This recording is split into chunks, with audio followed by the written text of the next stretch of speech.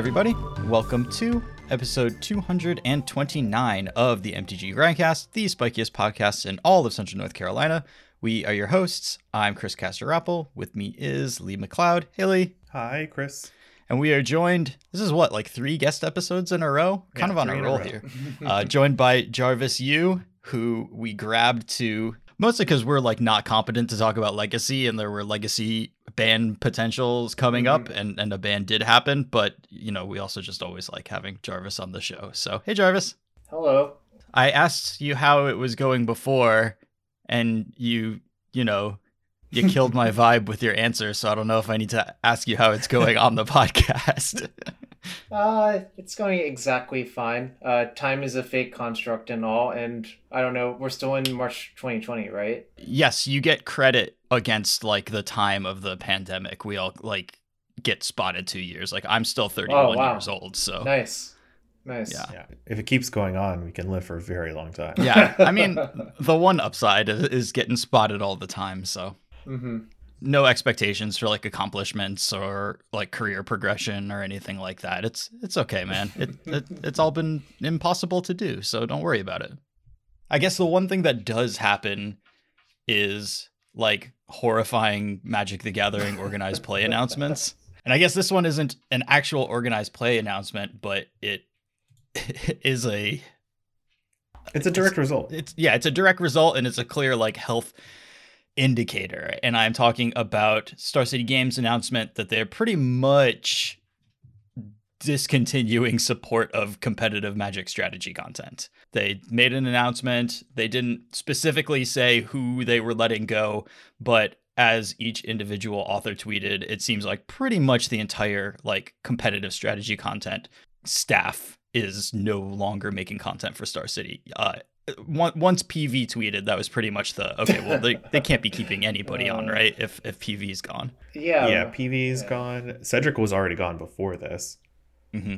And then Jerry, Brian Gottlieb, just kind of everyone who can write. Ross, Corey, No More Versus Live. Each like point on the spectrum, like there's no, they might be keeping the kind of like broader, like kind of casual appeal competitive players like Jerry, or the like super analytical article writers. There's no like, it doesn't seem like anybody's left. Yeah, I think it makes sense because there's no aspirational vibe left in Magic for competition, really.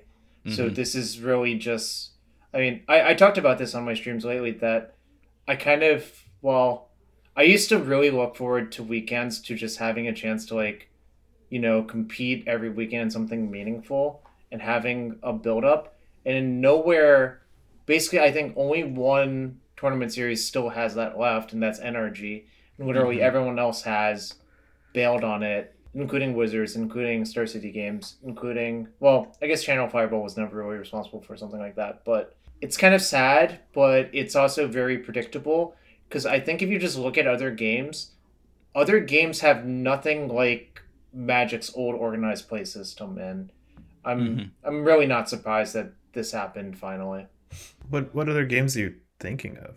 Because when you say other games, I think of like Pokemon, which has a huge, robust competitive environment. Oh, I was thinking of like the other digital games that I see, like digital games, yeah. Sure. I agree with that. Oh, like Hearthstone in particular, I don't think is that great. Although I'm not as Hearthstone expert.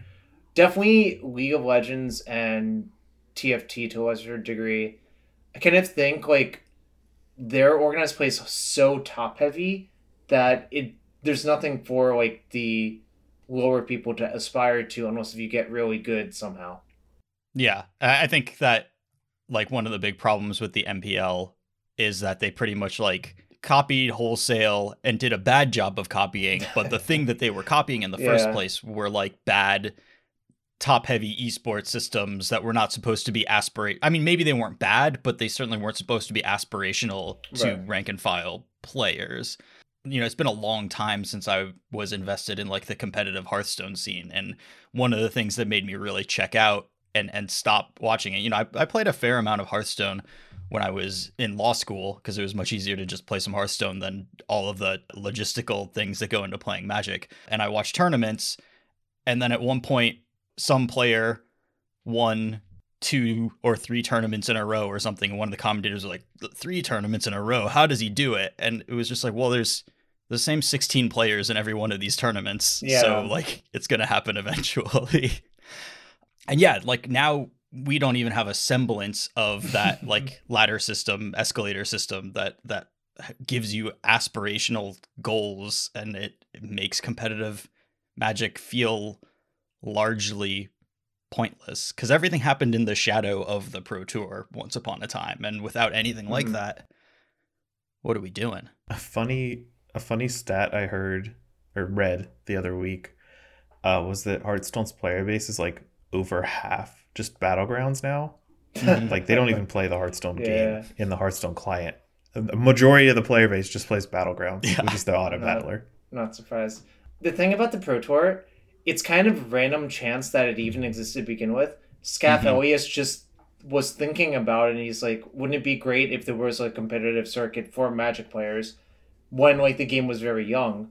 So I think it's actually very lucky that it even existed to begin with, and that they even were willing to fund it when the company wasn't even well funded, that they could manage to do it. So it's kind of weird that now the company has so much money, but there's probably corporate pressure from Hasbro, and it at the end of the day, I think I would guess that the fact that there's a corporation involved actually killed organized play more than anything else. Yeah, I would expect that when organized play gets revealed, it's mostly going to be Magic Fests type deals.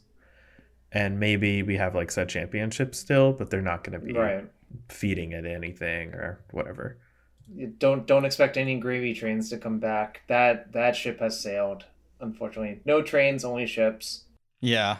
I am focused on the podcast, but I'm also just like generally scrolling through Twitter a little bit, and people's general disappointment. And it's can't really blame Star City for the decision that they've made, although I kind of wish that they had found a way to keep going with competitive content and things that go along with that. But yeah, it is really disheartening just seeing people's disappointment and sadness at this loss. Magic is less than it was when PV is not writing articles. That's a big deal to me, is not having PV getting paid to write articles anymore. That sucks. Hopefully he will find a place at some point, probably, but this is a really bad sign for that sort of thing continuing. I think it might be a good sign or a good opportunity for other sites such as One Channel Fireball to repoach PV. Right. I believe there was just like a bunch of poaching going back and forth between the two sites for a while, but now it seems pretty obvious that if CFB wants to, and if Paul is willing to do it, they can negotiate something. Yeah, but Star City's making this business decision bodes poorly for the entire ecosystem of converting competitive oriented content into some sort of profit that justifies its existence, which obviously capitalism bad, and it just slowly destroys the things you love. I'm not actually sure it was all capitalism here. I think if the SCG tour had been allowed to run the past 2 years, we wouldn't be in the spot for SCG themselves, because I think they had a very well set up pipeline of have an open every week, buy a ton of cards, which is very good for their bottom line indirectly, and also be able to funnel content related to that open every week, and people cared a lot about it. It was sort of a positive feedback loop, I think, but since that didn't exist for the past few years, and it's unlikely that they'll get the same numbers that they did before, I think that's why Pete Hoefling decided to put the body to rest, I suppose. Yeah. And it just seems, that there was a note of hopefully we can start this back up again at some point, but there is a level of it's really hard to dig that body back up after you've buried it. Yep. Yeah, I'm not going to go into Star City's business model too much. Do you want to go deeper into this dead body metaphor we've been constructing? Nope, I'm good. All right. I'm finished. All right, we'll let Edgar Markov stay in the coffin. Yeah. Yeah, some Great, good. great half of a card. Yeah, because we got to pivot now to like flavor and story Oh, content sure. because competitive content is dead. So we gotta make a lot of similes like that to Oh, Magic thank characters. goodness! I've been reading all of the Kamigawa story. I'm ready for this transition, Oh, Chris. nice. Is it good?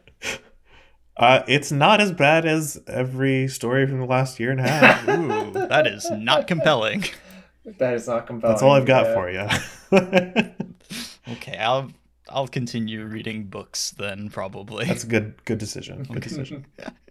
All right, so in conclusion, understandable from Star City's point of view, really upsetting overall just because it provides more insight into the state of things as to competitive Magic. Also, it was a little weird in the announcement. Felt like they threw Cedric under the bus a little bit, and they were like, yeah, and with Cedric leaving, it was like even harder to keep this kind of content going. It's like, maybe don't put Cedric in your announcement like that. That's off. Though I mean, I agree. Like, I think Cedric is a lot more creative than Pete is. So I'm sure like finding a way to ride through this, having Cedric on board would have been an asset, but they weren't able to keep him on, and it's not up to Cedric to save Star City's content. So, but slightly less just straight up depressing. We were waiting on a ban and restricted announcement to happen today. We got some stuff, no modern changes. I was excited to talk about whatever modern changes came up, but we'll have to talk a little bit about the implications of no modern changes. A couple of standard bans, Alrund's Epiphany, Divide by Zero, and Faceless Haven, and kind of the big boy, because it's hard to, they could ban 20 cards from standard, and it'd be hard to be like, all right, get ready for some standard, because, like, right. Who cares? But the big boy is definitely the Ragavan Nimble Pilferer ban in Legacy. Should we also mention the fact that last Thursday, they also revealed the Pauper bans, and sort of implied that there would be bans today? It's kind of an interesting two-step process, especially Pauper had the advisory panel, is how I would put it. Mm-hmm. I'll go into that briefly because I kind of think, I don't know how much Pauper YouTube play or even keep track of. I compulsively click on deck lists no matter what the format is, even dead standard. So knew for a while that Affinity just had so many numbers. Mm-hmm. And the funny thing is, even after those cards that got banned on either Saturday or Sunday, there was a 9-0 Affinity deck in the challenge. So even like they banned Atog, it didn't really seem to matter that much.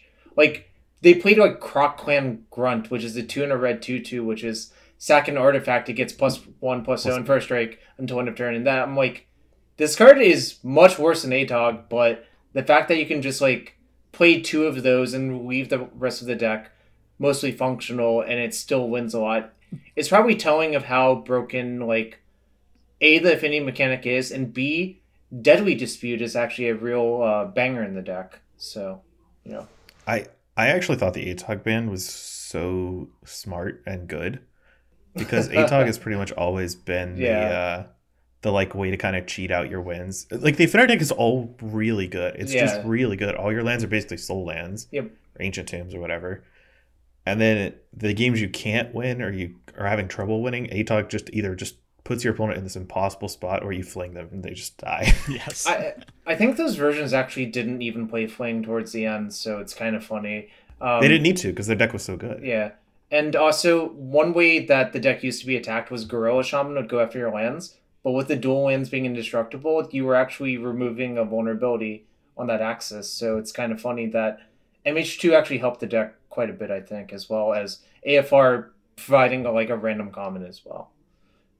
And the next level ban for that was cards from Tron, I believe Bonder's Ornament, and what was the other card? Prophetic Prism. Oh, yeah. So that Prophetic Prism ban smells a lot like an Astrolabe ban in Pauper as well. It's like the same thing. Yeah, exactly. Except in Tron, it's like pretty free to play Prism, where it wasn't free to play Astrolabe, obviously. It's one of your best openers is just playing Tron lands into Prism. Like all your colors are fixed. This is like a 5-color deck. Well, not often anymore, but they have played 5 colors in the past. I viewed it as a 3-color deck that sideboarded into the 4th and 5th color when I played the deck. which is pretty much the truth, I think. You don't have to be all 5 colors in the game. But it also didn't really cost you very much because you played like Shimmering Grotto and you played those filter cards like Prophetic Prism. Once your colored sources are trying to all provide all 3 of your main colors, Sure. like, they're gonna have to be 5 color effects. So yeah, I kind of like how they handled it, and I do like the idea of an advisory panel. I do think there was some downside to publishing the names of the people who are on that panel. If I'm going to be completely honest. Yes, I agree. Like, the blowback on bans towards those people is unacceptable. Sure. But I imagine Gavin or WotC just asked them if they wanted to be public, and they probably said yeah. Oh, I see. Okay.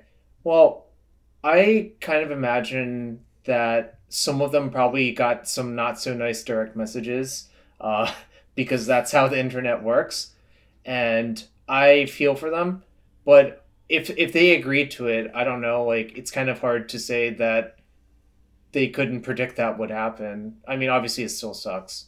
So yeah, it shouldn't be part of it, but it is the internet. Yeah. When that happened last Thursday, people brought up, why isn't there a legacy panel? And people were like, you should be on it. And I'm like, I do not have any interest in doing this whatsoever. And I'm also not interested in some jerk DMing me like, why did you get this banned? Blah, blah, blah. I hate you. Hope you fall off a bridge or something, you know?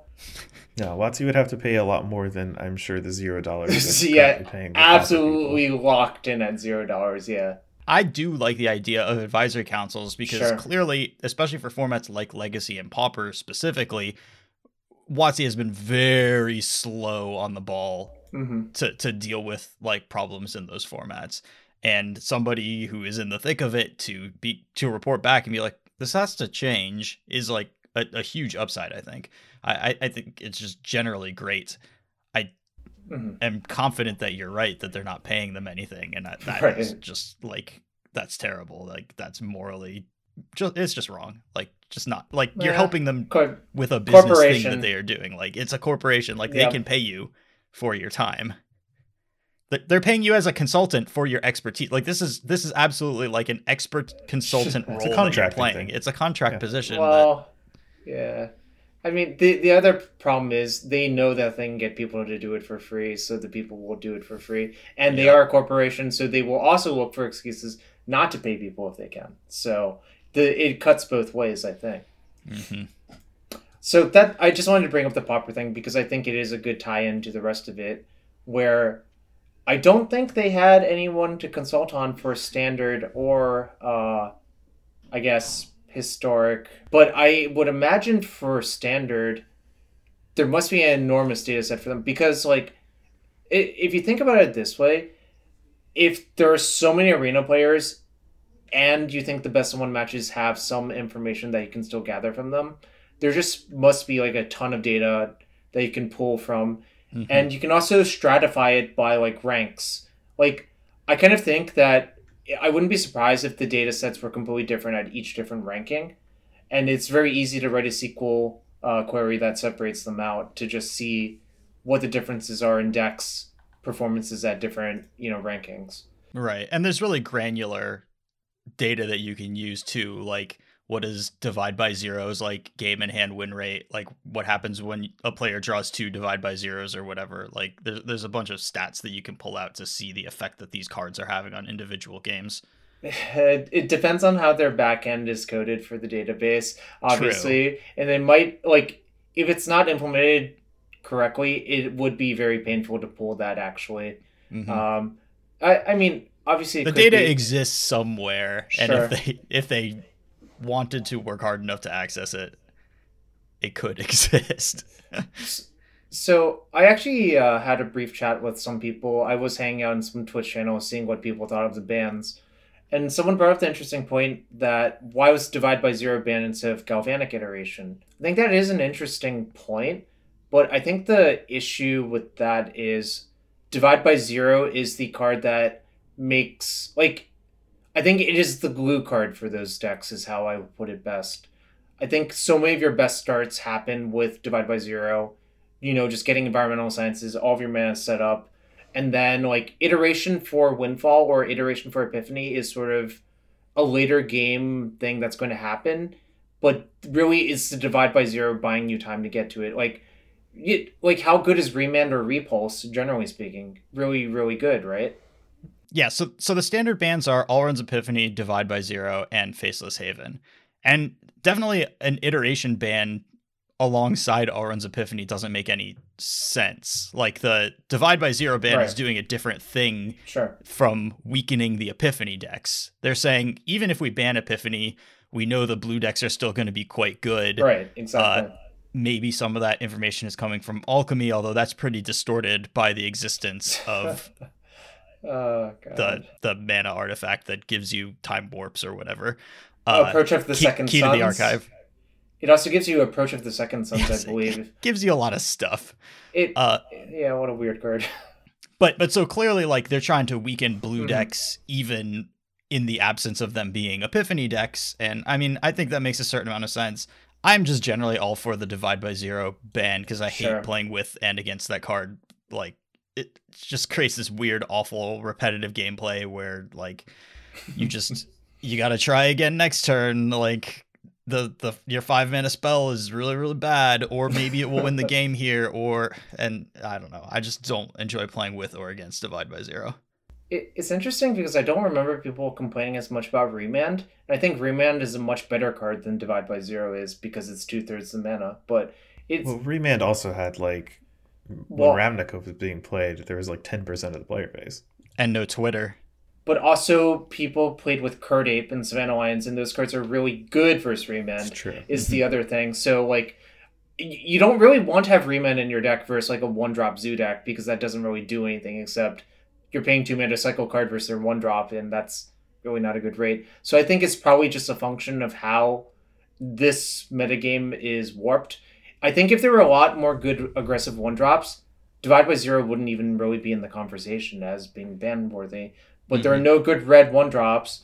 Are there good aggro black 1-drops? I don't even know. Someone could tell me on the internet. My suspicion is no, because I don't see those decks doing well. There are not. Okay. Well, there you go. This just in. Washed Up Pro tells you 1-drops are good versus things that cost 3 mana. Slow counter spells, yeah. Just putting it out there. Well, 1-drops are even good versus Repulse, which is like the other mode of that card. It's not just Remand. It's just a split card Repulse Remand is the actual issue with the card, I think. Yeah. And it's just a little too broad and just not... I don't think creates good like gameplay incentives. So while during Strixhaven spoilers, I certainly did not pick out Divide by Zero as a, format breaking card or anything like that. I'm totally fine to see it going. One of the weirdest things to me about this ban, and we haven't really talked about Faceless Haven, and I'm going to lead us even further away from that. Sure. But to focus on these blue cards, because they banned Epiphany to get rid of Epiphany decks. And they then banned Divide by Zero. The reasoning was that, blue decks are still good without Epiphany. So they might as well get rid of the best value card. The problem then... Hullbreaker Horror. Is that Hullbreaker Horror exists. Yeah, I don't know. And they identified this card as a problem in Alchemy and Historic because they nerfed it. Yeah. But... I want to... When we get to the nerfs, I really want to talk about that specific nerf and what a bizarre choice of nerf it is. Okay. It's not bizarre to nerf Hullbreaker Horror, but the specific nerf they did is mind-boggling. But go on. But when they have identified that there is a problem that Hullbreaker Horror is too strong, and then immediately banned the only blue card that has even a chance at competing with it. Yeah, a lot of games I've seen with Horror, the person just waits until 8 and like keeps up another spell, so then you can't really ever kill it because you just remand that spell instead. Like, if you just have Hullbreaker Horror plus Fading Hope in your hand, good luck ever killing that thing. You're just going to be, like, buried in tempo instead. Your only shot was to divide it by 0 on the stack. That was it. That's all you had. And that... If you're like that doesn't solve it either, so... No, it means your opponent's just going to tap 7 on their, like, main phase so they don't get Divide by 0 again. Or you're forced to use Divide by 0, like, proactively instead of, like, getting to use it when you want. But to be honest, like, I don't... find that to be a problem with Hullbreaker Horror, because I think big, dumb, uncounterable It's spells 7 that mana. Yeah. and it's best in blue mirrors. So it's like a Sure. card that, like, by existing, kind of makes the blue decks a little bit worse because they have to play it to beat each other and they have to have answers to it. And, you know, it's not that good against, like, mono green or whatever. I have a lot of examples of that type of card. Anyone remember Aetherling plus Cavern of Souls? Of or course. Pearl Lake Ancient? There's actually a history of stuff like this happening, but it is only good in inbred blue mirrors and bad everywhere else because, like, well, Aetherling is a different story because that was actually good versus. a little good. But Pearl Lake Ancient was not great versus, like, Abzan because, you know, what happened is if you just sit around with, you know, Pearl Lake Ancient hand, it could just get thought seized before you even get to cast it. So it really wasn't that great. And, you know, horror I think is a little bit special because once it's in play, good luck ever doing anything, or it can rebuy a bunch of tempo once it gets into play. But, you know, at the end of the day, it still is a 7 mana spell. Like, I don't know, is it more offensive to lose to Hullbreaker Horror or Tooth and Nail? To me, they're kind of like the same card, you know? Yeah, and so that's why I find the nerf to it to be such an odd choice. The nerf is that they took away the "this is uncounterable" text. But, like, to me, that's my favorite text on the card because it makes it relevant in the mirrors, and so you have to run a certain number of Hullbreaker Horrors in order to keep up with your opponents in the mirrors, even if that card isn't that good against some of the non-blue decks. Now it's just like, I will run this card only if it's good against the non-blue decks too. Like, and so it's just a weird, like, I don't know that they're doing the thing that they want to do, but it does probably reduce the total number of Hullbreaker Horrors it can cast because it's no longer a mirror breaker. I don't need to put it in my 75. Right. Yeah, you gotta go back to your Nezahal Primal Tides or whatever in Historic instead. It's funny because I immediately cut Nezahal for the Hullbreaker Horror when I saw that in, like, the Historic decks. Because it's just like, why would I play Nezahal when I could just, like, play a card that's universally good? Like, I was playing that card versus, like, Jund Sacrifice because it could, like, bounce all of their Trail of Chromes and, like, you know, whatever problematic permanents and eventually kill them in 3 hits. Also, I would like to note, this card has seen fringe vintage play because it's really powerful with Moxen. And it's okay with Oath of Druids. It's not as good as, like, Gristlebrand or Archon of Cruelty, but if you want to build a combo Oath deck, there are worse things to do than just put, you know, 2 Hullbreaker Horrors in your deck, the full combo and Moxen, and then whenever you Oath, well, I don't know about you, but most decks, when they have infinite mana, can probably cobble something together to win the game. Probably. Especially vintage decks, yeah. Yeah. So a slight rant about horror. I think horror is actually a pretty cool card, and I don't really think it's too powerful. It's just, you know, in the blue mirrors, it's kind of annoying now that you don't have option to divide by 0 it. But maybe we should go away from that and talk about Faceless Haven, which is the last Axis. When I saw this card in Strixhaven, I'm like, wow, this card is really good. And then when I saw people play with it, my opinion only went up from there, which is kind of insane because I think I thought maybe I was undervaluing it, and it turns out I was still undervaluing it somehow. Yeah, it is obviously very good. The reasoning for the ban, I mentioned this when they nerfed it in Alchemy. The reasoning is weird to me because it seems a little like cart before the horse. And they're saying, like, you know, it makes the monocolor aggro decks, it makes the incentives to be monocolor aggro over multicolor aggro too strong. And that may be true. And it does make it harder to get away from monocolor aggro decks. But again, like, we just never have lands for multicolor aggro decks. So I don't see a ton of incentive to be multicolor aggro, even with Faceless Haven gone. Like, should I be werewolves over mono green? Maybe a little more often, but, like, not that much more often. Yeah, I agree. Like, they should just print fast lands and stuff of their ilk, pain lands, whatever. Yeah. Just let you play with your stupid aggro cards in 2 colors. Or plant but more lands like the Vampire land or something like that. If they're trying to enable specific aggro decks, like, fine, make lands that only work in those decks. Like, be really ham-fisted about it, but something. I actually think Faceless Haven was my favorite ban of this entire announcement. I just cannot stand that card. It messes you up, dude. You can't cast a Wrath Effect. You just die. I just don't like the incentives to be so tunneled into monocolored. Like, you're already incentivized by the format's lack of mana, and just rewarding you with an incredibly good card on top of it just felt very rude to me. Sure. I kind of think the incentives were all in the wrong place, and I've seen so many Faceless Heavens get fired up alongside a Sika Cherry at the very next turn to just like bamboozle a person that casts Burn Down to the House. We're not going to call out AIM people calling out other people in that regard, but the number of times I've seen Burn Down the House be ineffective versus that exact board state has been shockingly high. I would just say it's just like, well, why do I even want to play Burn Down the House? It's like kind of not very good. Obviously, they don't even live in their house. Right. They're over here just watching the fire, and then they're attacking you for 8 the turn after you cast it.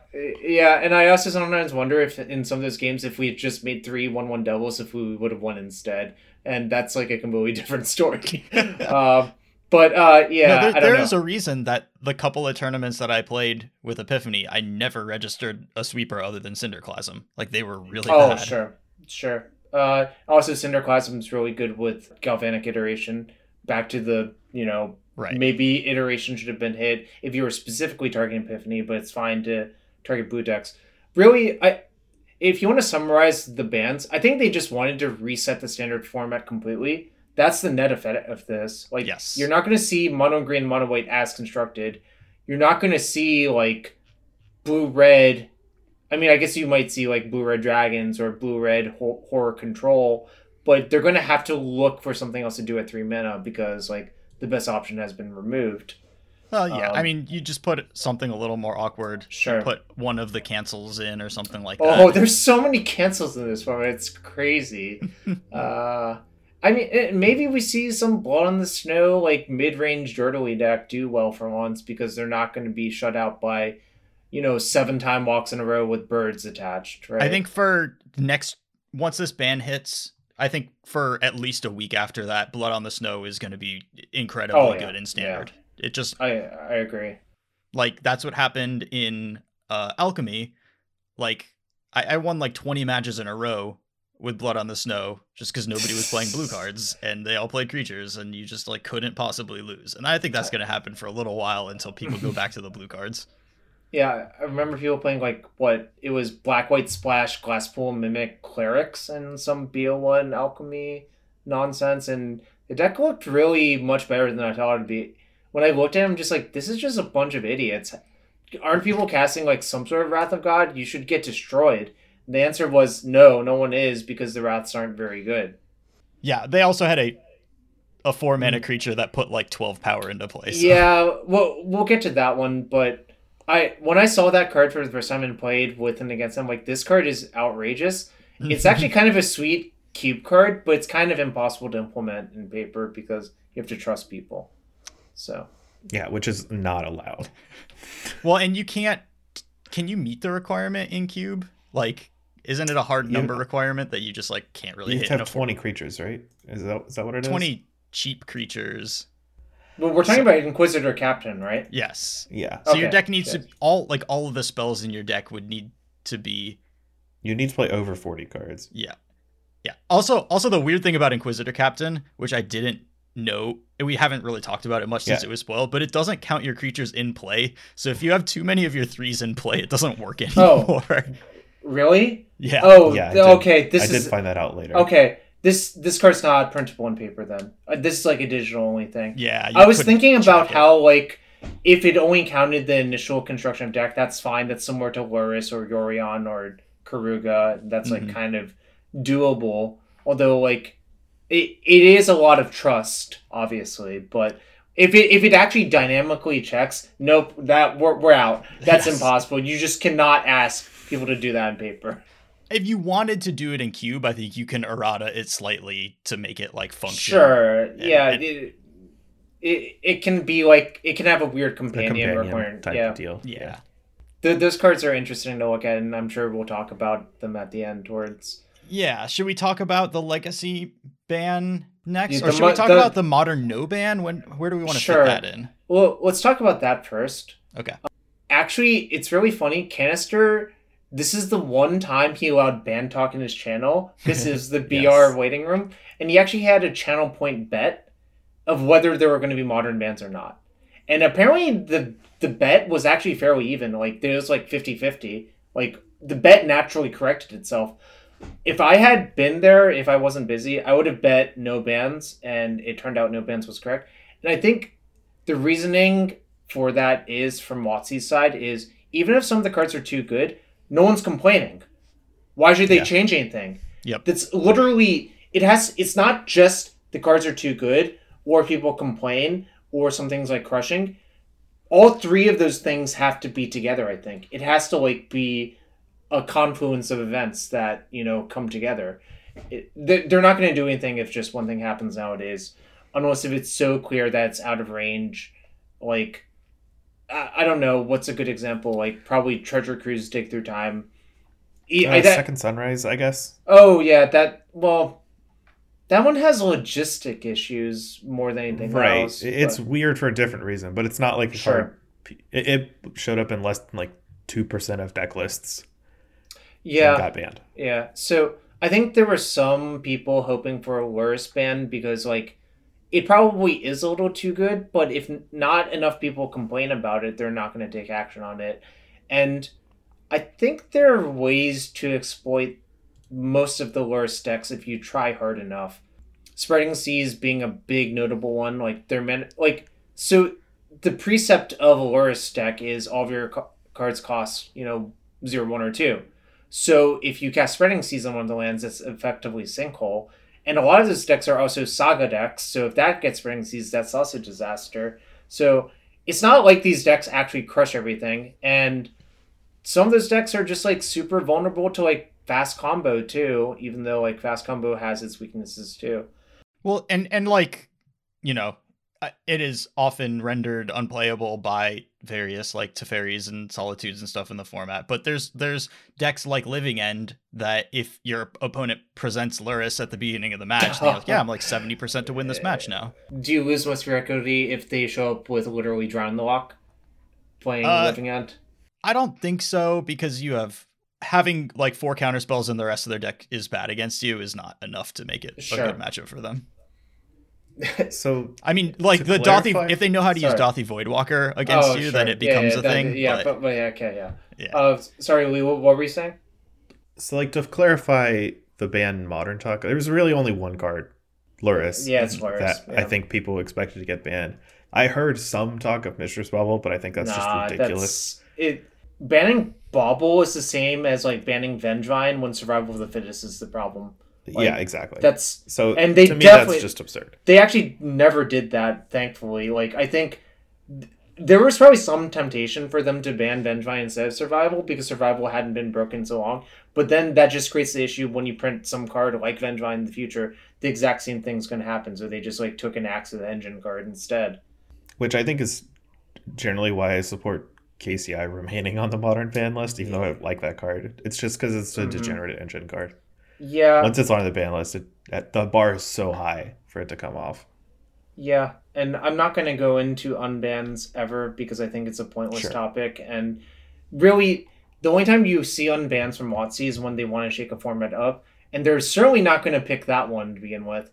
And they learned their lesson with the Golgari Grave Troll real fast. That shit didn't last very long whatsoever. So there's a pretty high barrier to unbanning things.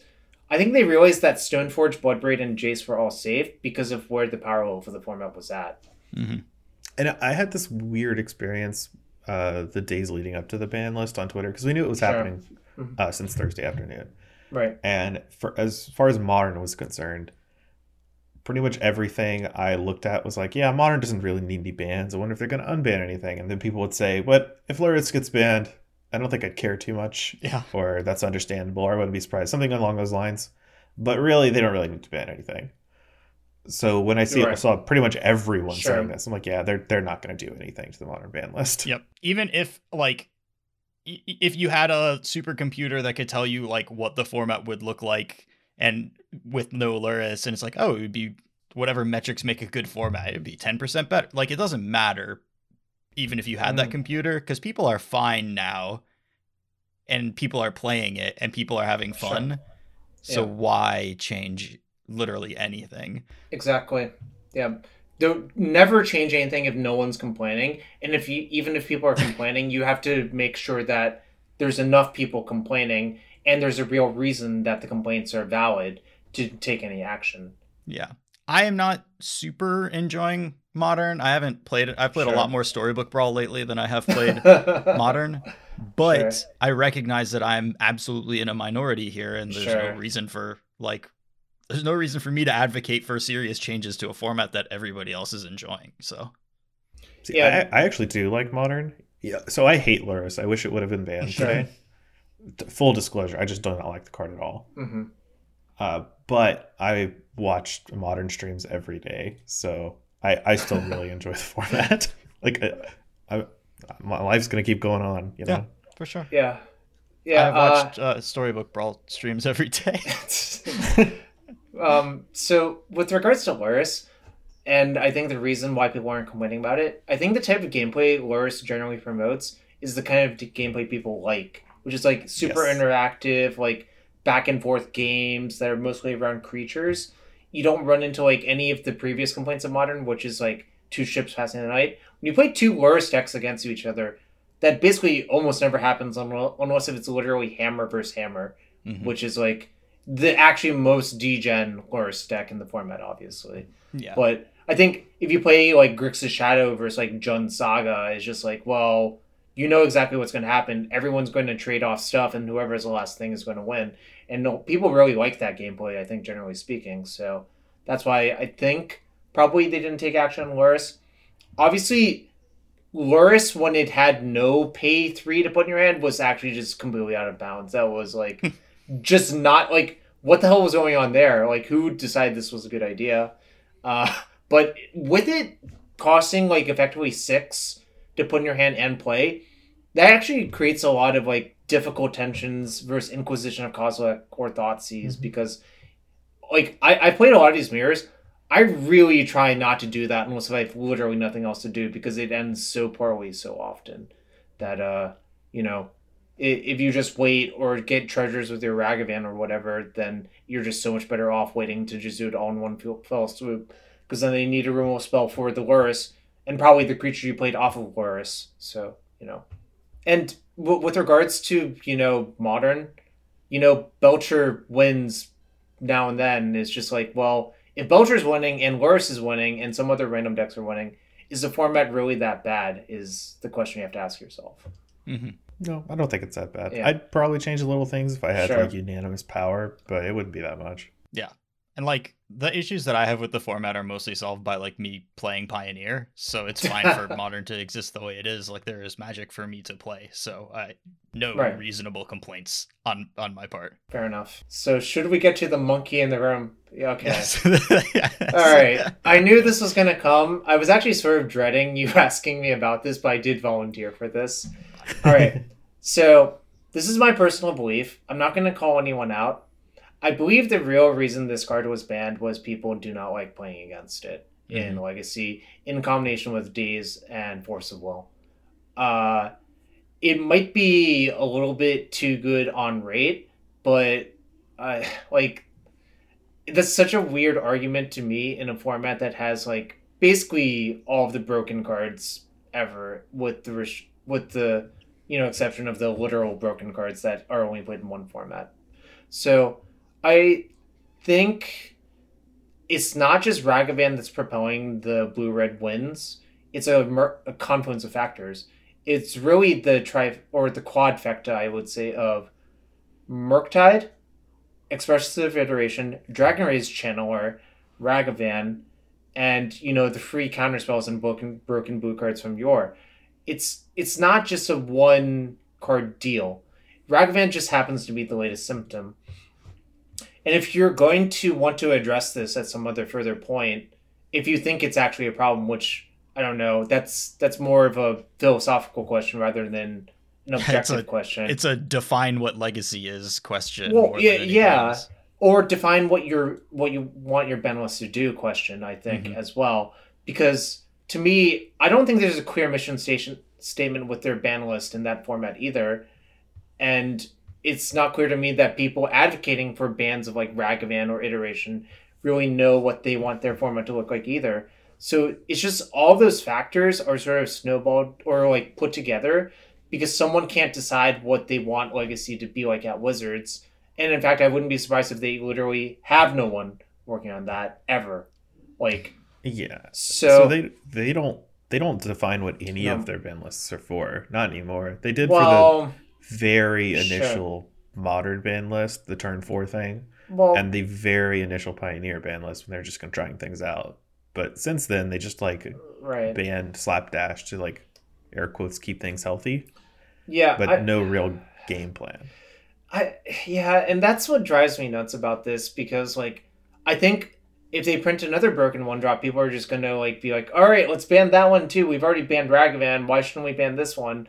Then you'll just have the same repetitive pattern over and over, like Groundhog. Did you see Dom's tweet? Oh yeah, Dom's tweet was excellent. For those of you who don't know, his tweet was, so they really like writing the same paragraph over and over. And it was 4 different tweets of Legacy ban list announcements with basically essentially the same paragraph. Yes. Yeah.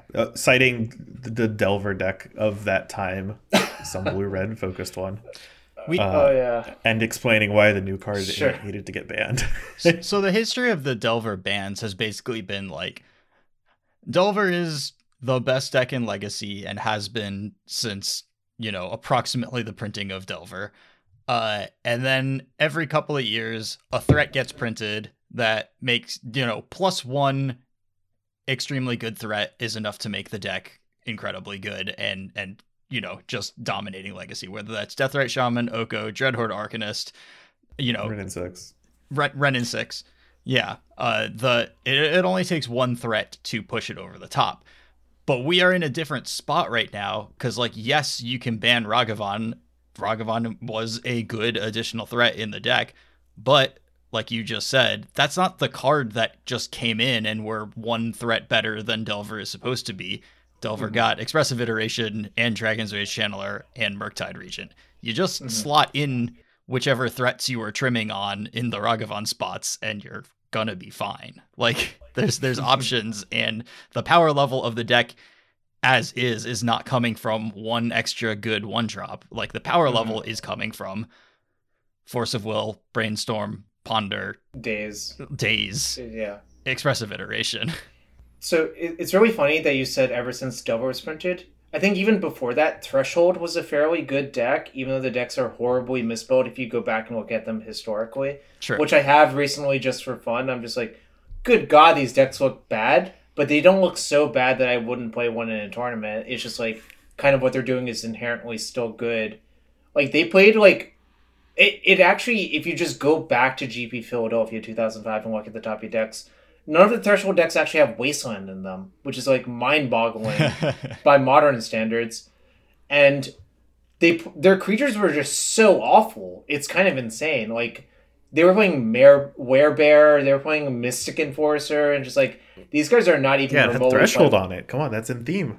I know, that's why it was called Threshold and not Delver, Werebear is you do what you have to do with the cards that exist at the time. Mystic Enforcer, I think, was always questionable.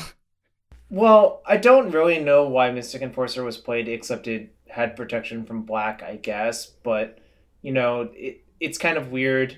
I mean, I think the card that actually really powered up the deck was Tarmogoyf in 2000, whatever. Mm-hmm. But the format back then actually had a huge issue because for the GP I played that summer, Flash was legal and Protean Hulk was illegal. Right. Yeah. And that... Well, okay, I'll put it this way. The metagame became completely warped around that combo correctly so. I played Esper Fish with 4 main deck Stifles and Meddling Mages. And I lost to people who did not play around Stifle in that GP, which made me sad. But I also wasn't very good, and my deck was actually kind of not very good, except for Splash. Yeah. The tough spot where there's like 1 ultra broken deck and you can either play that and run into hate, or you can just like play too much hate so you will lose to everything else. Yeah, it's kind of funny. I think literally the times when Legacy Delver hasn't been best, it's usually because there's some engine card that shouldn't exist in the format. I'm going to look at Underworld Breach as I was just the thinking biggest about that. example of this card. And I'm just like, when everyone saw this card among my friend circle, we're just like, okay, this is hideously broken. Let's figure it out. We're just like, oh, it's obvious. Lion's Eye Diamond Brain Freeze. It's so easy. Like, you don't even have to play that many cards in your deck to make this work. And the rest of your deck can literally just be protection around it.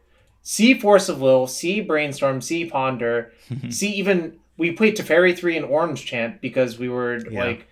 I mean, those cards are just absurd, and if you expect people to play Orange Chant in the mirrors, then what better way to one-up them to play Teferi 3 so you don't even have to worry about that card.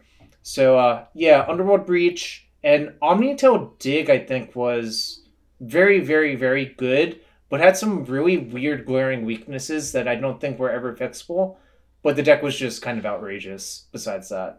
If they really want this to not be a problem, they should... Well, Wizards... and not myself, they should really ask themselves, okay, do we want this deck to exist forever in various forms? And if we don't want it to look exactly like this, what can you take out of the deck and still keep enough people happy in the format? Because at its core, I don't think there's really that many Legacy players as compared to like Modern or Pioneer, players. Well, the Pioneer thing, I guess, is debatable now because of various circumstantial things, but like Standard or Alchemy or whatever. Yeah, Legacy's a small player base, and anytime someone recommends unbanning something that's from Legacy that's like on the reserve list, I'm like, you're out of your mind. They're never gonna do that. And in fact, they should go farther, and they should pretty much ban everything on that reserve list, and then see what's... Or hear me out. Why does the reserve list have to exist? Oh. Well, all right, I'm opening a can of worms that could last like another 2 hours, right? Well, no, I mean, I think we all just agree that the reserve list should not exist. That's a very easy... That's a... whatever. Okay, pitch.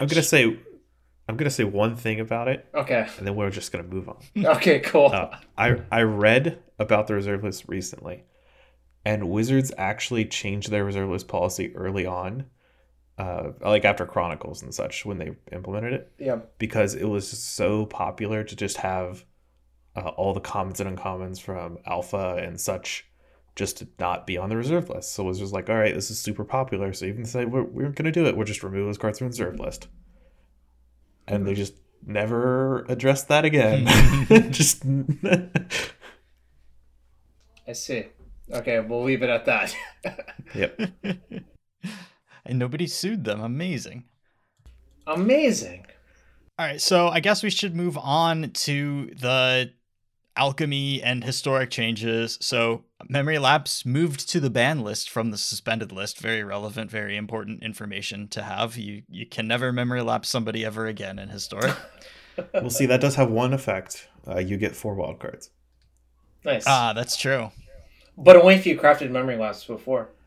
Yeah, if you had them, yeah. Yeah, but if you were playing historic seriously at any point, it was the best card in the format. You should have crafted your Memory Lapses. When Memory Lapse was printed, all I remembered was that extended Psychotalk decks used to play 4 of this card in addition to Counterspell, because you could cast it off Nightscape Familiar on turn 3 when you would tap out for Nightscape Familiar and then lapse them, and then just cast your Factor Fiction and then find another Counterspell.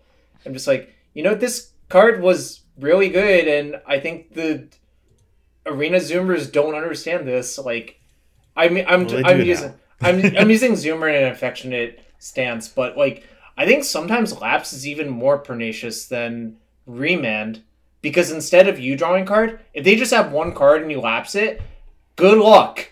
Good luck. You're never getting out of this. I'm gonna just lapse you 3 times while I develop my board, and you can't really go anywhere. It creates a lot of really bad feels situations, especially when they are expressive iterationing to find a land and you like lapse it, and so they're just like, they're in trouble then.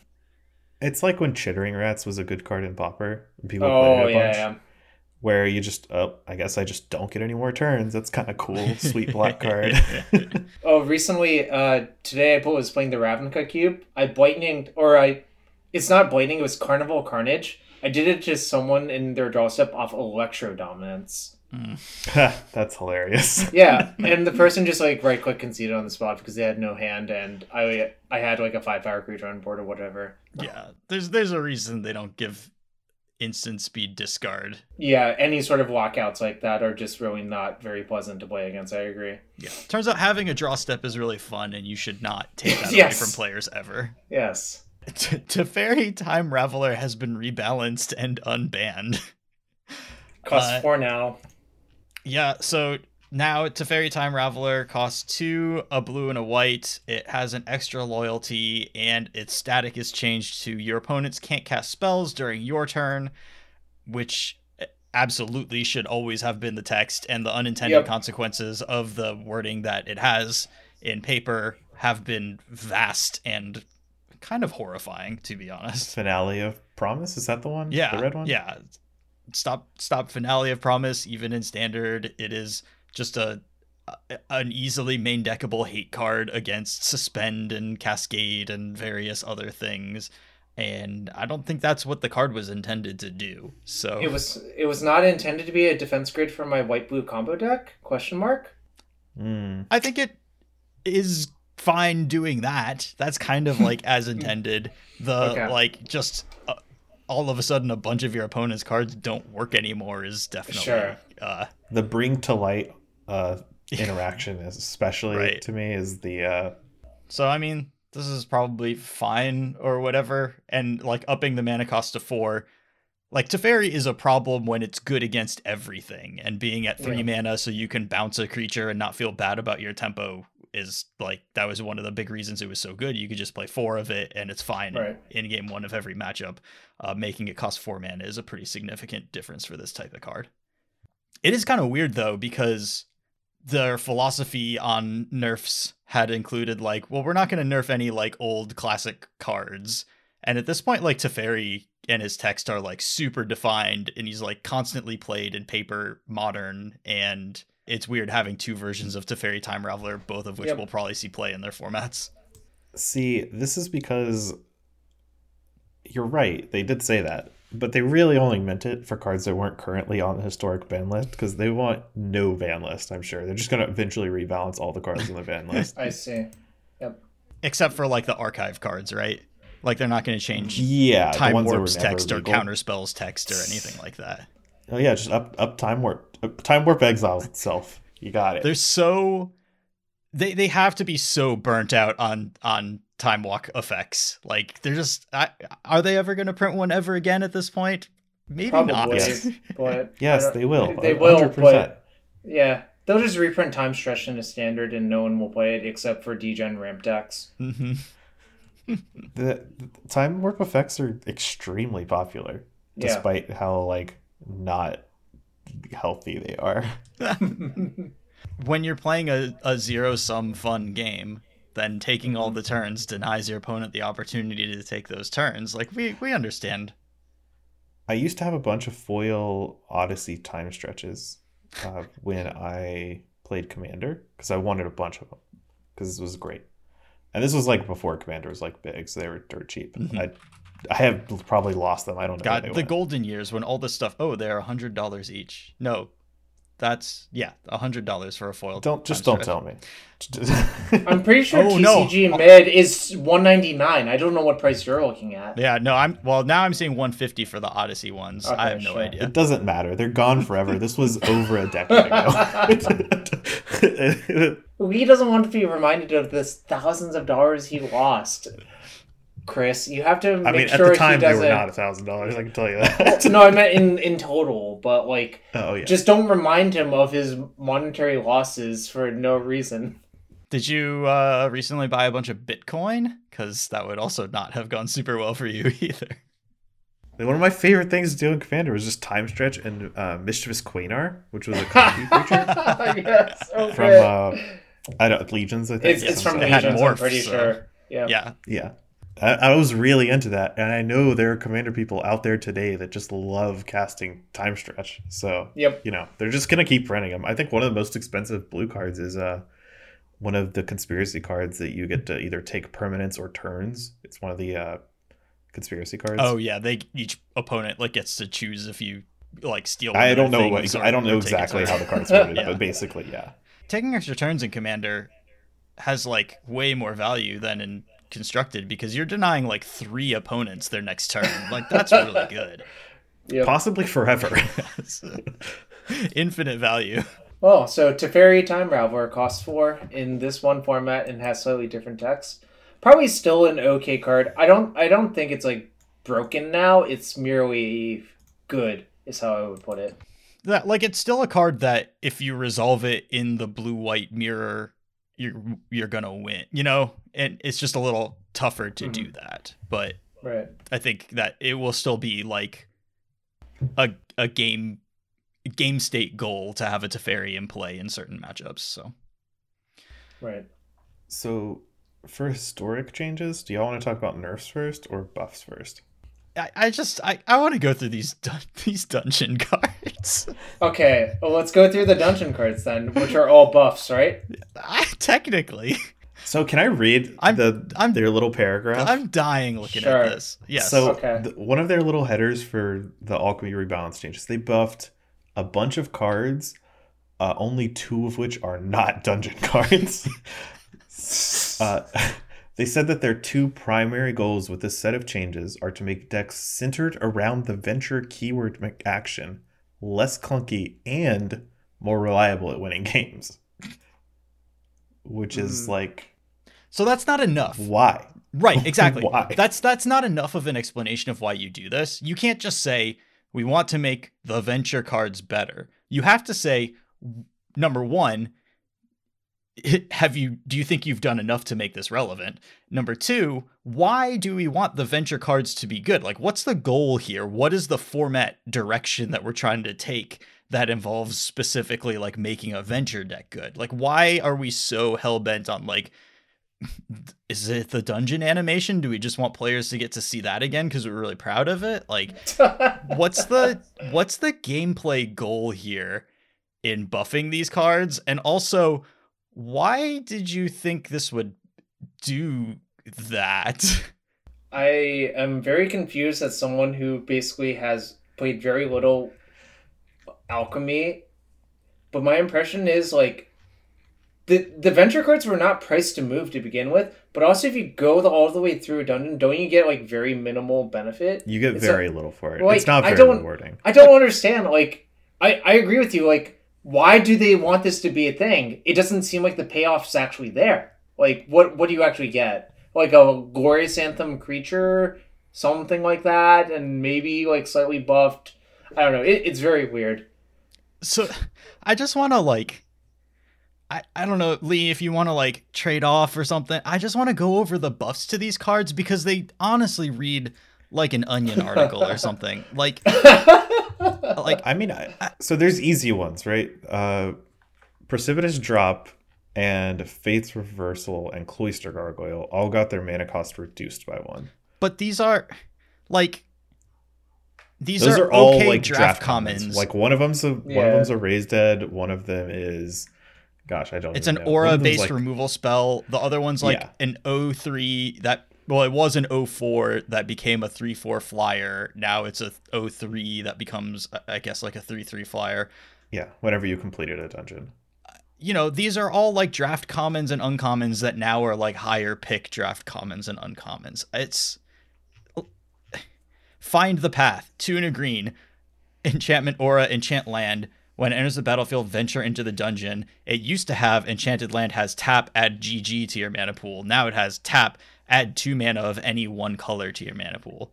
That's what was holding the dungeon decks back. They weren't getting all Yeah, of they their didn't have good enough fixing. colors off of Find the Path. What? Well, it was hard to play Find the Path and Triumphant Adventurer in the same deck. That is the white-black 2-drop, yes. Yeah. Well, you still That's can't not- cast. You still can't cast it off of this thing, right? Because it's 2 mana of 1 color. Right. I'm sure they'll adjust that in the next one if we complain enough. Oh, great! We didn't do a good job of enabling your white-black spells with this, so... Was that Dawn's Reflection from Fifth Dawn that did the same thing? Yeah, Dawn's Reflection does it, and then Key to the Archive is probably a card people would actually know that does that as well. Yeah. Oh, yeah. We have the Okay. technology for add 2 mana in any combination. But yeah, Starbus, you're right. You nailed that card name. I'm proud of you. Well, I drafted a lot of 5th Dawn. You know, like, how was it you're casting your Skyreach Mantis for, like, 5 Sunbursts? Like, Yeah. you need a Dawn's Reflection in there. You definitely need that. Or a Vidalcan Engineer. One of the two. Yeah. Vidalcan Engineer was the way to do it, because that lets you cast your Skyreach Mantis, like, Oh, on turn way 3 for above 5 schedule. colors? Yeah. Yeah, on turn 3 for 5 colors, and just attack your opponent 4 times. But yeah, I just had to sneak that one there. Key to the Archive, I read this card over and over, I'm just like, why is this something you want to put into a format? It's like, it's not very, like, it kind of just feels broken, is how I would put it. It is pretty busted. I'm also offended that it's clearly a Strixhaven alchemy card and they just put it in an Innistrad alchemy set. Yes. Like, It gets you only cards from the Mystical Archive. Well, where can I see what cards are in the Mystical Archive? Oh, Spellbook. Oh, Yeah, they're it's got all the Mystical Archive cards. I Yep. see. Yeah, that's why it's the key to the archive. And yeah? it's just Wait. absolutely Oh 1,000,000% my a God. Strixhaven card that they just couldn't not include. We broke Jarvis. So nice Putrefy that you can cast off of your Key to the Archive. Yeah, the problem though is if your opponent got their key out first and then they putrefy yours, and then you're stuck with this black-green card in hand, you can't kill their key. Why I've am I getting? seen it happen. I see. Okay. All right. Should we talk about the other cards that got changed? I want to talk about the level of buff that went into Dungeon Descent, just because like the original design of this card was so mind-boggling. Oh, I remember that. I read that card the first time. I'm like, is this good? Then it became very clear it wasn't good. No, you And couldn't then- even play it in the limited format. There was no way to run it. And it's a rare land. Yeah, rare land. Original text comes into play tapped. Tap, add a colorless. 4 tap an untapped legendary creature you control. Venture into the dungeon. Activate only as a sorcery.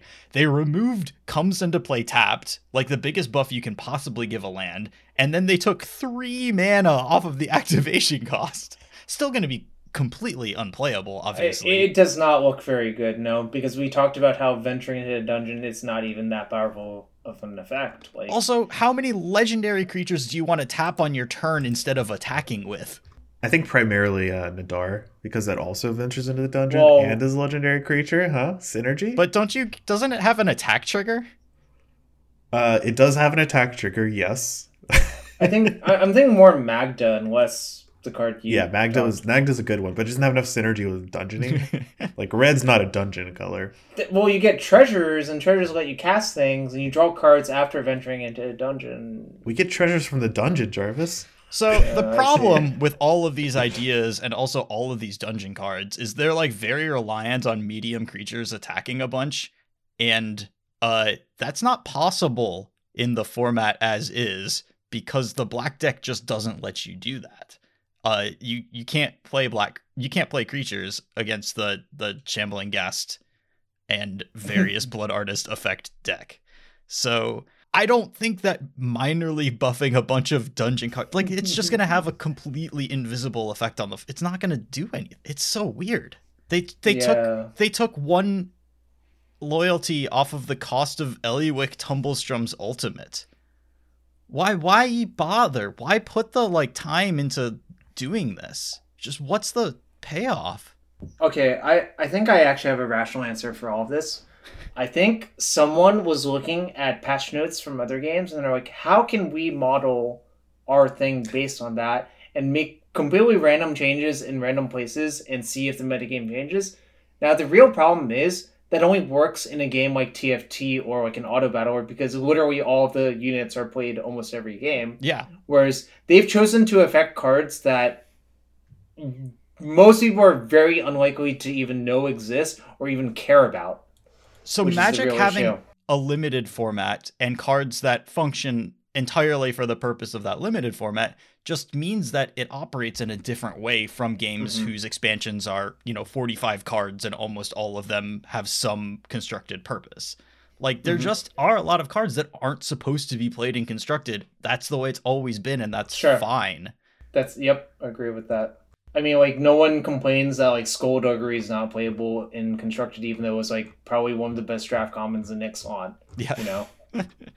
Yeah, it's fine. There's a place for it, and that's the limited format.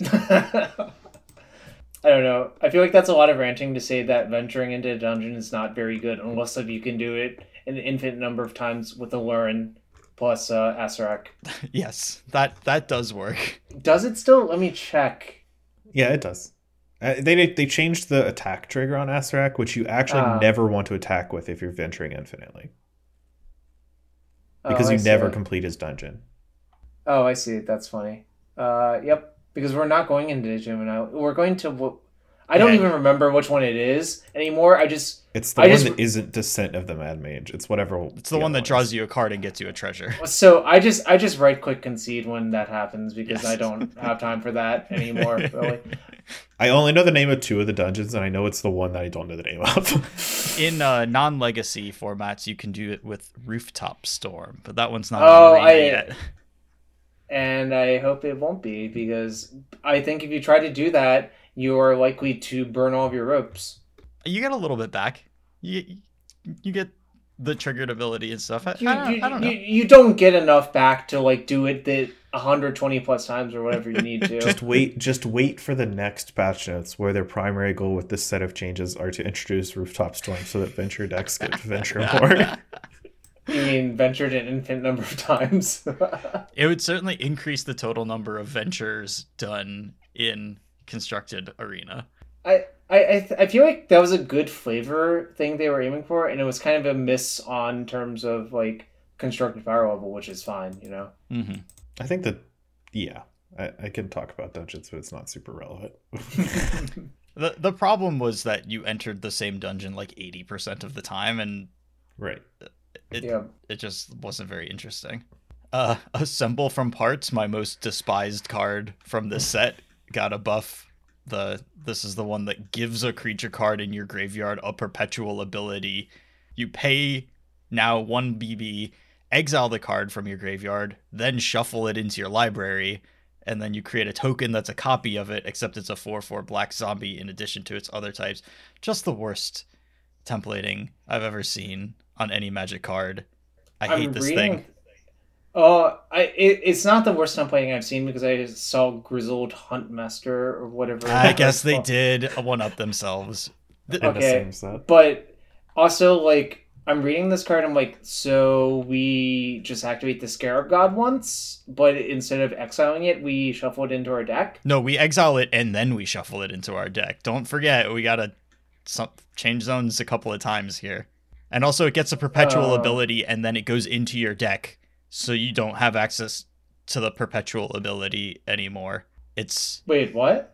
Well, you do. It's just in your library. It's just in your library. Oh, sure. You have to just like mill yourself again or whatever. You know? Right. It creates a quest that is impossible to fulfill. Like, get this into your graveyard again. You can make another zombie. That's not going to happen. I'm going to die. So I think the only reason it says perpetually is so you can cast this on like an off turn and then just be able to do it next turn, right? I think it's so that it can be in the alchemy set. Yeah. Yeah, or that. But like, I think normal like Magic templating, if it said this creature card gains this ability, most of the time it would say until end of turn, and that's like not fun if you don't have enough mana or whatever. Right. I'm just saying this card shouldn't exist because it just doesn't work, and it sets up weird promises that don't make any sense. And like giving a card a perpetual ability and then immediately shuffling it into your deck is just a bizarre set of choices. I'm looking at this card, and what I really see is this is 1 BB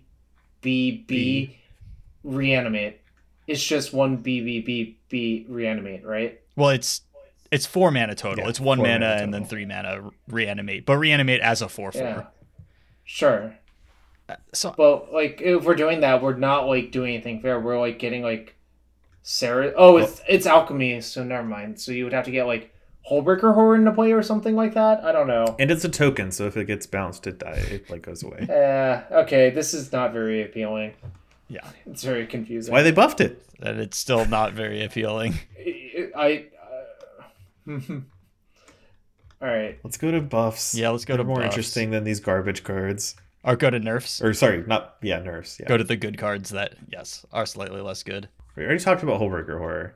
They just removed the text. The spell can't be countered. Yeah, I think that's really Oh. weird.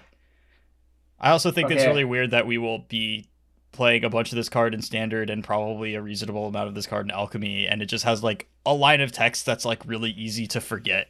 Like if you switch from one format to Yeah. the other, it's like very easy for that to mess you up. Yep. What about Divide by Zero? They changed it so that you don't learn unless you bounce a spell or permanent with mana value 4 or less. So I actually like this change quite a bit, and I think this actually makes a ton of sense Mm-hmm.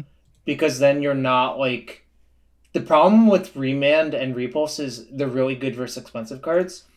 Now you finally fix the problem. Like, okay, if you only trade evenly on mana, you get something, or if you trade like one up on mana, you get something. But if you are like getting a huge mana advantage, you get nothing instead.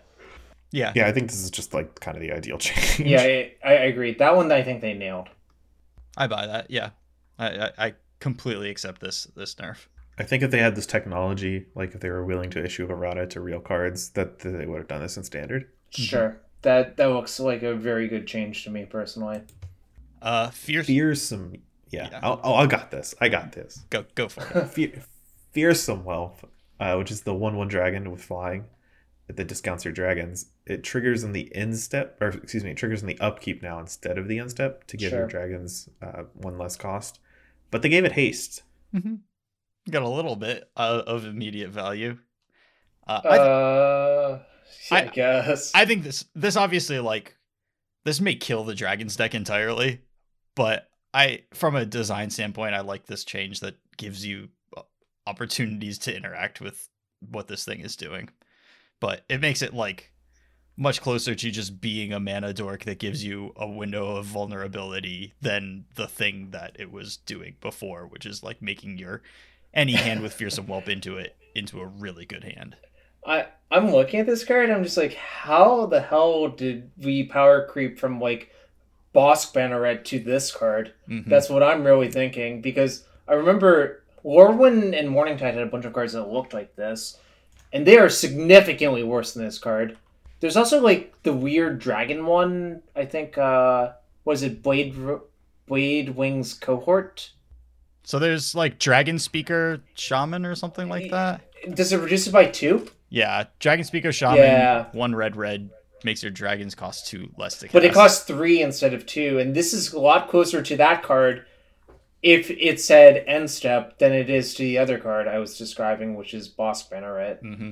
Because like if you even kill it, they still are like, well, I've already Ruby Benalianed all of my dragons, which is kind of a powerful effect. So, wow, this card, I cannot believe it said end step before, and I think giving it haste like kind of is irrelevant. I don't really think that access matters very much. I mean, in that deck, like every point of damage does kind of matter because of Town Razor Tyrant and stuff like that. But and the 4 red 6/6 haste that has fire breathing. Yeah, like whatever. You just like yeah. Little bits of chip damage do add up and then ultimately allow you to close out a game. So like the haste isn't totally irrelevant, but obviously it's much weaker than it was when it like always gave you the bonus unless they had the instant speed removal spell right then. By the way, I figured out the card I was thinking of. It is Edgewalker from Scourge. It's a 1 black 2/2. Cleric spells you play cost white less to play. This effect reduces only the amount of colored mana you pay. I was always like fascinated by that card for some reason. I don't know if it was just like the templating was so weird to me. If I'm thinking of the art, I liked the art. It was really good. Yeah. Just like Space Face. Yeah. Yeah, the thing about that card is I think it would be really powerful if there were a lot of expensive clerics that had like white-black in the casting loss, but I don't think there were in Onslaught blocks, so it was kind of a weird card to put in, right? I mean, it mostly like reduced their cost by a mana, yeah. But nowadays, when there are actually black-white clerics, and say Zendikar Rising had a bunch of black-white clerics, I believe. A bunch of them, yeah. Mm-hmm. Yeah. Edgewalker would have been like pretty darn good in that format, but you know. Oh yeah, like on Arena, if you had it, you could cast it and then just like dump 3 clerics out of your hand for 0 mana each. Like, yeah, and I don't think anyone would have had fun with that. They probably would have complained about it, even though like this card's inherently not. It's very focused on doing one thing. Mm-hmm. So yeah, Fearsome Whelp is easier to cast and almost as good as that card, I think. Yeah, I mean, from a interactivity and like gameplay standpoint, I think it's good to give the opportunity to interact with the Mana Dork, but it does like Sure. really change the playability of this card, and I don't know that Dragon decks will survive it. It makes your draws like so much less reliable, and you can easily just end up with a handful of 4 and 5 mana spells that you were hoping to start casting much earlier. Is there another like mana rock like Orb of Dragonkind? Yeah. I think is what. Yeah. So you Is used that to also have an alchemy card? just Oh, I it's see. just a card. Okay. Oh wow, that card's really good for dragons. I Yeah, see. that's why the deck worked. Yeah. Yeah, you have both of those. So like you always have a turn 2 Manic Dork, and this one, if you flood out, you can go get a big dragon from your deck. Essentially, wow, I'm pretty impressed now. Like, I think without the Fearsome Whelp, obviously this deck doesn't really quite work, but with both of them, it made sense. You probably have to still play the Fearsome Whelp. It's just that when they remove it, you're Yeah, gonna have dead turns. Right. You might just You- skip a turn. Yeah. Well, you might just not draw your 4th land and literally be dead with the Town Razor Tyrant or whatever that card's called in your hand. Yeah. I mean, the difference between turn 3 Town Razor Tyrant and skip my turn and have a Town Razor Tyrant in hand is usually a game-winning Yeah. difference. I would agree with that. You know, when I read that card too, I'm just like, so it's Obsidian Fireheart, but you don't have to pay mana, and like it's a 4/4 flyer. Yeah, this card actually got changed. So Town Razor Tyrant Yeah. was one of the nerfed cards. They just added non-basic to its target. I So think it that's a used to good can target change. whatever land Yeah. you wanted, but now But- it can only target non-basic. Pretty I'm not minuscule sure- nerf overall. I was gonna say, I feel like from what I saw of people playing that format, there are plenty of dual lands or whatever to target that seems kind of irrelevant to me. Well, and the monocolor decks always have a Faceless Haven in play, so... Yeah. Well, maybe they don't anymore. Well, in Alchemy, they do. Okay, sure. It's the 3/3, but it's still Faithless Haven. Sure. So they also nerfed Inquisitor Captain. It can no longer get Glasspool Mimics to copy itself, because the way it works now is this only triggers if you cast it. So if you copy it, you don't get the ETB. Or Flicker it. This is really funny because this is an yeah, exact nerf that happened before, if anyone remembers their Magic history. Oh, what card? Great Whale. Oh, no, I don't remember that far back. That Yeah, was so- in Urza's so- Destiny? A lot of the cards that said untap X lands when it came to play got a rod to say only if you cast it from your hand because of Recurring Nightmare, I believe.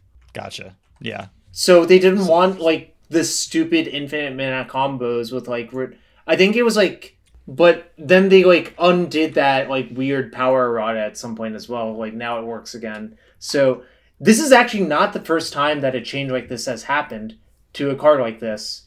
Like if you cast That's it funny. is like, does Hypnox say that too? It might actually. I think Hypnox always said that. Is Hypnox the giant nightmare? Yeah. Yeah, it's the 8. It's the one that you hit in Momir and you're like, well, this is like okay, but not great. I mean, it's an 8/8 flyer. It's no like hover guard sweepers Slouch. or whatever, but Sure. Anyways, I think it's funny that this like they kind of forgot a lesson essentially. I think in designing this card, right? mhm. And they were just forced to relearn it, which that's fine. Like sometimes you forget. Like whoever was designing the card probably did not know about the Great Whale being like eroded back and forth. Yeah, well, so I think it is correct to make it not work with Glasspool Mimic. I think Yeah. that was like an unintended part of the design. It is a pretty huge nerf that you can no longer ephemerate it to get an additional Sure. trigger, and that's really rough for this card. It's still probably going to be pretty good Yep. in the alchemy format, but I don't know if it's going to reach back into historic anymore with this nerf. Yeah, I think it might. But One of the cool historic things you could do is like get a Soul Herder with it and Yep. then Soul Herder it. Hmm. But now you can't Which- anymore. Like, Yeah, now you can't do that. Yeah, Soul Herder is a banger of a card. That's like one of my favorite MH1 cards because I don't think it's really overpowered, but when it gets going, it does feel like it's like completely broken, right? Yeah, I think I actually really enjoyed it in the loaded format because there's a lot of incidental exiling. mhm. Like one of the commons was like a flicker or an exile based removal spell, and just Or worked with both. tabs of Soul Herder. Or both. Yeah. Yep. Yeah. It was settled beyond reality. I drafted a ton of MH1. Lear also got a nerf. It can't flashback spells on your opponent's turn. So you I can't like that change. you can't protect it with the Fading Hope that you already used to tempo them. I think that's a good change overall. I think this was also a lesson that they actually knew before, because I believe Kess has that wording, right? Yeah, Kess only works on your turn. So like, it's kind of weird that we had to relearn this lesson. I don't mind them like trying stuff out, because I think their intent with the can't be countered thing was that you couldn't continuously counter all your opponent's spells, and that would remove a lot of the interaction on their turn. So that's what they were going for. It just so happens that you can do a lot more on your opponent's turn than just counter spells. I mean, honestly, I think that the biggest unforeseen thing, and I think this is totally fair, is that Unsummon became a 4 of in a lot of decks, and that's just really good with this ability. And I think it's reasonable for them not to realize that Unsummon is going to be a 4 of in these standard decks. Sure, that's fair. It really hasn't been, except barring weird Snapcaster Vapor Snag things, or very like Roar of the Worm made Unsummon playable, yes. I guess is how I would put it. And those are each, like one of those, like each of those was like a decade ago and then a decade before that. It's like, it's very rare that it becomes a thing. It's probably once per decade on average, actually. How do you count unsubstantiate, or like the Vadrock thing? Does that count as no, that's a little different though. That's different, because that's like a weird engine deck that happens to have an unsummon in it, but it's an unsummon that costs 2 and really only exists because it's like a good interactive spell. Or let me rephrase it: it's an okay interactive spell that like actually lets you full combo if you really need it to. And this also gives us an opportunity to remind our audience that Unsummon was only playable in the best of 1 version of that deck because it was legal on Arena only. So you couldn't play it in best of 3 in that deck, but you could play it in best of 1. Weird. Yep. One of the weirder things that has happened because of Arena. Our last nerf is Sanguine Brushstroke, which you just don't gain life from sacrificing the blood anymore. They still lose the life, your opponents, but you don't gain life anymore from blood. I'm not sure how to evaluate. Yeah. All this does is ruin the aesthetics of the card without affecting its power level in a meaningful way. I agree with that. I think this card is like mostly the same, really, and like I agree. Now that it's not like symmetrical with Blood Artist, I'm like, didn't we just ruin the elegant design of the card instead of like trying to nerf it? Yes. Yep. I mean, sorry, go ahead. My least favorite part about this is their reasoning. I'll read this sentence. We opted to change Sanguine Brushstroke instead of the Meathook Massacre to minimize the impact on Historic and to have less of the deck's power be concentrated in a single card. So right there, you can see the problem with applying all of these changes to multiple formats, because they want to make a change to the Meathook Massacre, but recognizing that would be more impactful in Historic than in Alchemy, they just change a card in an entirely different card. Yeah, it's really, really egregious that this is the way this is happening. But and so the thing is, like, taking the life gain from the sacrificing a blood token off of this card, you don't sacrifice that many blood tokens in a game with this card to like number 1. And when you do, it's usually like, well, I cast my 3rd Sanguine Brushstroke. Now I will go ahead and sacrifice these blood tokens to like deal the last 9 damage to you. And the life gain is like extremely irrelevant at that point. And the way that this deck works, you have all these Blood Artists that you keep bringing back because they are real cards. So you keep Agadeem's Awakening them back or whatever. And you have Meathook Massacres that you cast like a lot of times. Like you have so much life gain already that the life gain from these blood tokens, that sacrificing them is usually like one of the last things that you do in a game, is like pretty irrelevant. Every once in a while, I've sacrificed a blood token to like stay alive. It's not a much of a difference maker. You have plenty of life gain sources in this deck. Mm-hmm. I just mostly dislike, again, how like unilaterally they ship the changes. Mm-hmm. Like making Alchemy the digital only, we're gonna make changes to cards format, but the cards we change also affect Historic. Yeah. And this is the problem with that. Right. Now they're clearly serving like Divergent Masters here, and it is causing them to make decisions that they think and seem to be like worse than decisions that they could make. Yep, definitely agree. I foresaw this being an issue when they announced Alchemy, and I was afraid of this stuff. And, sadly, it ended up being a problem. There was definitely universes where it wouldn't have been a problem whatsoever. Yeah, that's why to me the Sanguine Brushstreak nerf is the most salient. Because even though it's the least relevant one, like it probably has the least impact of all of these cards. But the reasoning is just red flags. Agreed.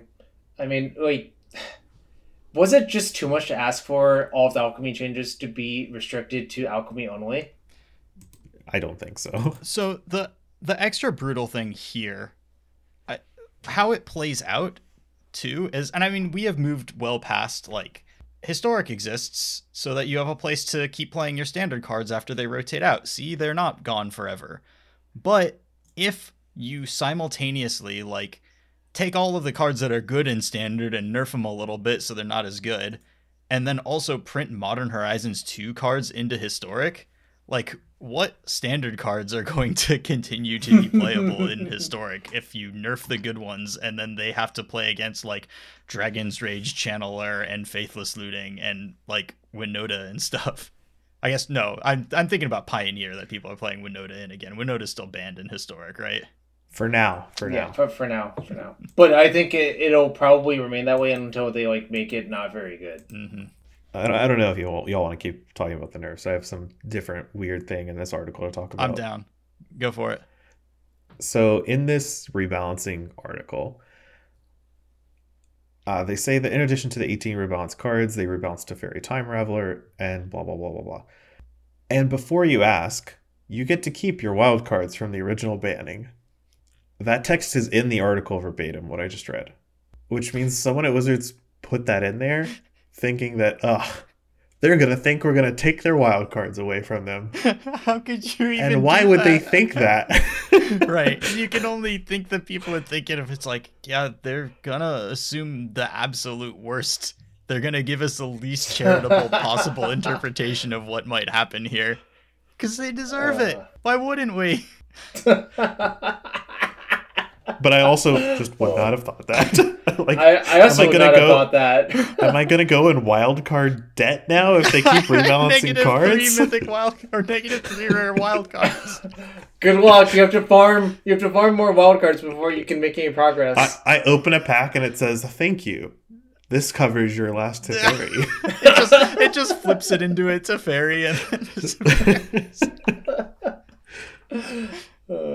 I just thought that was such a wild thing That's that they included in the article. That's some like Black Mirror stuff right there. Yeah. Oh god, it is so Black Mirror.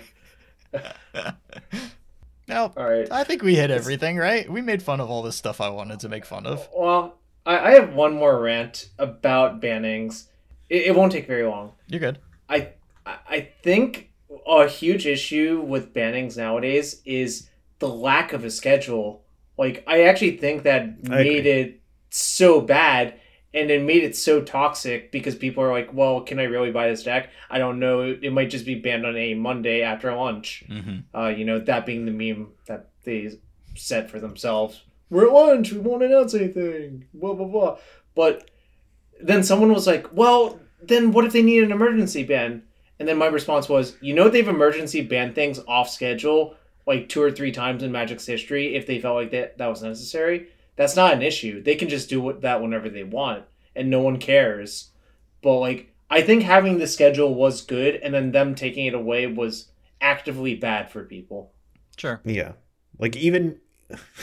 it was nice, because you could also set your clocks by the time exactly. that Splinter Twin raised in price and such cards like that. Like, they'd every quarter just go up and then go straight back down. Yeah, and it's just like now it's like I don't know how long I can play this deck for if I really want to bind the deck. Could be a week, could be 5 months.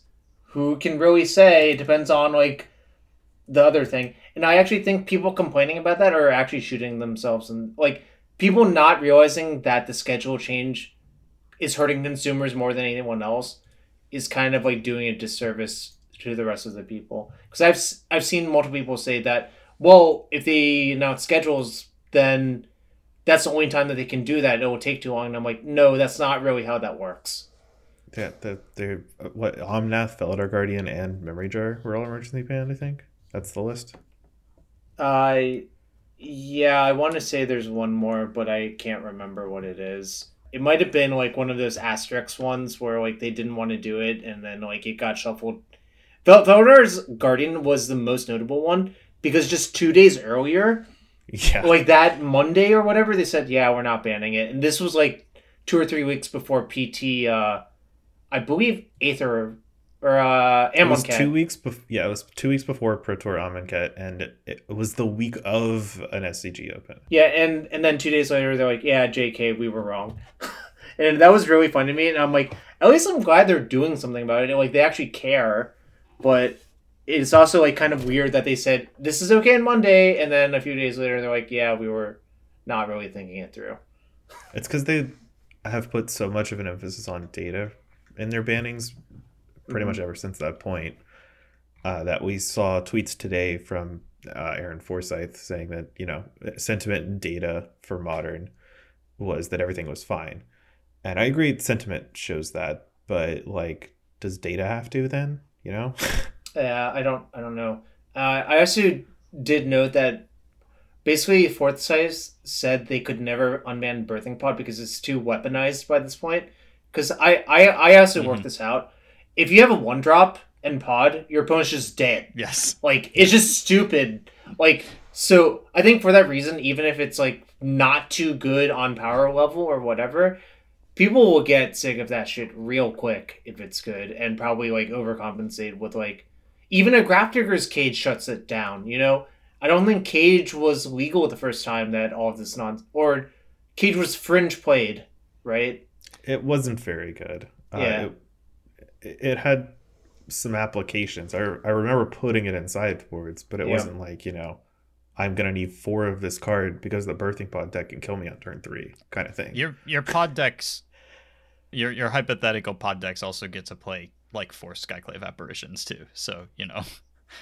Well, the pod deck I had written down, if it got unbanned, did not, but it maybe should have. But it could just play a bunch of Knight of Autumns because that's easier to cast. Like, it will, whatever proxy card you want to put in that spot.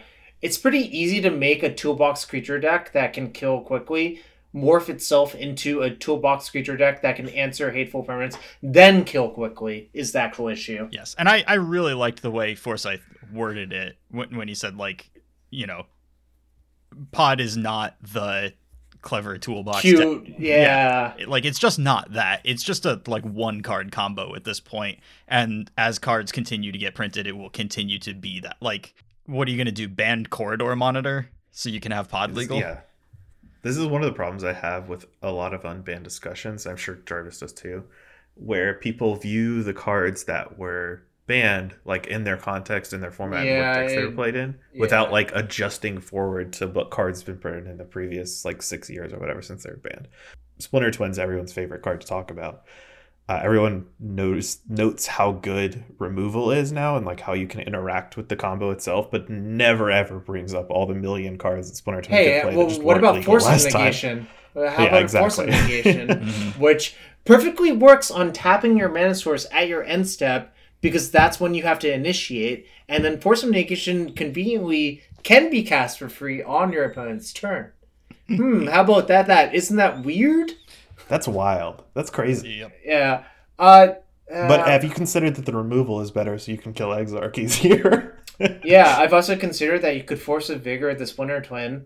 When it's... Yeah, but I'm just like, okay, then now we're getting Spell Pierced on our turn instead. It's just, I don't know. Like, I do think there is a chance that it wouldn't be too good, but I'm not sure that you really want to open up that can of worms. Like, I'm pretty anti-ban, and I'm simultaneously anti-unban, unless if it's like something that's fairly clear to be harmless. And Birthing Pod is definitely ain't it. And honestly, when I played Birthing Pod in Martin, I almost never played Moira Pod, because Kiki Pod, I'm just like, well, here's what happens in the Pod Mirror. Kiki Pod's pod is lethal within 2 turns every time. Well, what about just kind of dirtles for a while, you know? Now pod would just be Kiki Pod every single time now. Yep. And again, just to emphasize, why change anything? Everybody is having fun with Modern, so exactly. There's no real reason to. If people start complaining, maybe you can like pull a weapon from your toolbox or break the emergency glass is a better way of putting it. Rather, yeah. There's always do the thing when you need to, but just throw Vault of Whispers out into the format. Just that one. No, we can't put any of them in because Vault of Whispers lets you attach cranial plating for free. Like, you can't do that one. You can't do any of them, realistically speaking, I think. We're just breaking glass here, Travis. It's not a safe process. I see. Well, with that, yeah. I don't have anything else that I think we need to talk about. I'm open if y'all have anything in particular. Nah, I think I've ranted all about I want to rant about this week. Perfect. Yeah, I'm tapped out. Well, it's always nice to have you here for a rant. Yep. Thanks everybody so much for listening. We really, really appreciate your time. If you want to lend us some support, head over to patreon.com/MTGGrindcast. If you want to find us on social media, we're all on Twitter. I'm at CCR_Grindcast. Jarvis is on Twitter and streaming like pretty regularly on Twitch. I feel like I see your notifications pop up. When I put you on, I'm usually in the gym, so I can't chat. Nice. But I've popped in on some. You know, multiple people have told me that they like treadmill run and watch me play Magic, and I'm like, that's weird, but you know, I'll take it. Yeah, I'm often in that boat. Not the exercising, because I don't do that as much as I should. But I rarely chat unless the chat's like pretty small. Right. Fair enough. I'm much more likely to chat if I see that like Lee and Dom are in the chat or something like that. Well, Dom's always around to heckle me. It's true. It's true. Don't forget that part. And you know, Dom, great guy. Hope he finds a new thing to do. Me too. Yep. That is really the tough part. I mean, there's a lot of tough parts to this, but maybe I didn't like emphasize this before when we were talking about it, but it does suck to see a bunch of people that I like effectively lose their jobs here. That's really tough to watch. I don't know if we gave y'all's Twitter handles, but you're welcome to do that before we head out. Yeah, I guess a quick shout to mine. JKYU06 on Twitter, JarvisU on Twitch, and I do have a Patreon. I don't know if I'm supposed to say that here. Yes, and you got a lands guide up, right? Oh yeah, I wrote. Well, so in the vein of Lee having a long ass KCI guide, I have a long lands guide, but it doesn't have as many weird rules interactions. It has more notes on deck construction and mulligan heuristics and history of the deck. So it's 25 pages. I plan to keep it as a living document. So every month or so, I'll look at it and change whatever I think should be changed. I think that's kind of cool and kind of unique to something like Patreon. So that's patreon.com/JarvisU. Cool. And Lee is also on Twitter. Yeah, I'm at Lee McLeo. I don't get anything cool like Jarvis' document. You should go check him out.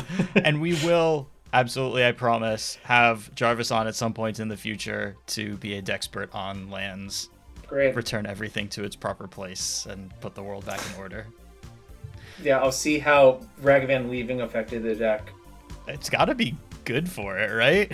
I'll give the short answer. I suspect the change is very slightly positive, but mostly lateral, because I've been hit by a monkey like 6 times and it didn't do anything except cause my opponent to lose slower. Yeah, your explorations don't do a lot for them. Well, it's more like if you just deal them 6 random cards off the top of your deck, they're not likely to be very good, because a lot of the good ones are cards that they're not allowed to play. Yeah. Right. They don't get to take your wastelands, so. Oh no, that would be debilitating. Yes. Thanks so much for everybody for listening. Have a great week. See y'all. Bye.